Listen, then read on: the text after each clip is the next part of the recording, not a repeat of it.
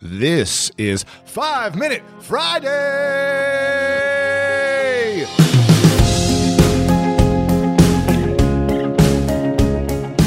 Welcome, everyone, to a very special edition of the School of Greatness podcast. Super pumped about our guest today. Had an amazing interview and time with Gabby Bernstein. For those that don't know who Gabby is, her book that just came out hit #1 on the New York Times bestseller list. She is an international speaker, a spirit junkie, and an author of a number of New York Times best-selling books. She was featured on Oprah's Super Soul Sunday as a next-generation thought leader, and the New York Times named her a new role model. She appears regularly as an expert on the Dr. Oz show and leads talks and meditations for sold-out audiences around the world. Forbes called her one of the 20 best branded women, and Self-Made magazine named her one of the top 50 women in business.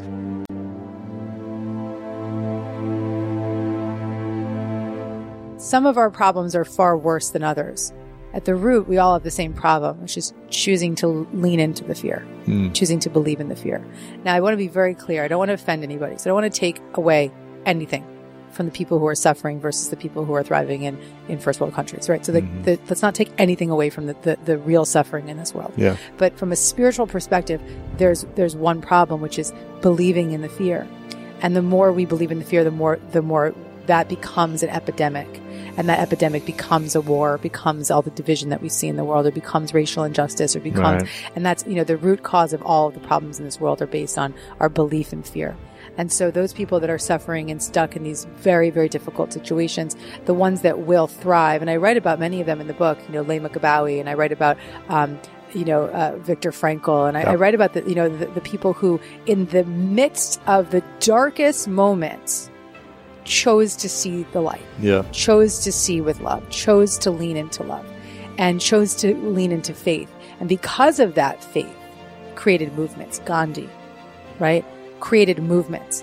And so because we have these divine powers of example, it's very easy for us to lean on them, and say it's that many people are given a tremendous amount of difficulty that will be far worse than the average person. Right. But in the same breath, what are you going to do with it? It's a lot to ask of somebody who's lost their home and doesn't have, how do you find love in those situations? But at the root of it all, it is a choice. It is a mental decision. And so they're probably, we should keep our eyes out for the miracles that we hear from the refugees, right? It's like people that through prayer and faith can have, found their way into a home that was exactly as it needed to be, or, there are miraculous stories. But I mean, in the same breath, it's also what I think is most important is for those of us who are in first world countries that don't have these problems, right? Or people who are not suffering from war, war or violence or bombing. It's really our responsibility to show up. Yeah. Show up in the greatest way that we can in honor of those who don't have the support and the resources that we have.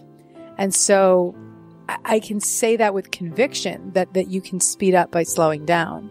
And really, so what it is that resistance is what blocks us from receiving support and guidance. Resistance comes from the belief systems and fear-based thoughts that keep us negative and in these low vibe energy. It's in the absence of resistance that we start to feel supported. So when we can shed the patterns and belief systems and energy and start to truly breathe and truly believe, that's when we can allow ourselves to genuinely receive the support that we need and that we long for. So love is the antidote. Love is the opposite. And love not from a romantic love conversation, but love being the energy and ever-present essence of love that is within us and around us, and it's the truth of who we are. And so when we start to reprogram our thinking and reorganize our belief systems and change our energy, we return to love, as Marianne Williamson would say. We return to love. That's the title of her book. It is. It's her most famous book. We return to love, and that remembrance. I mean, really, I believe that a spiritual journey truly is unlearning fear and remembering love.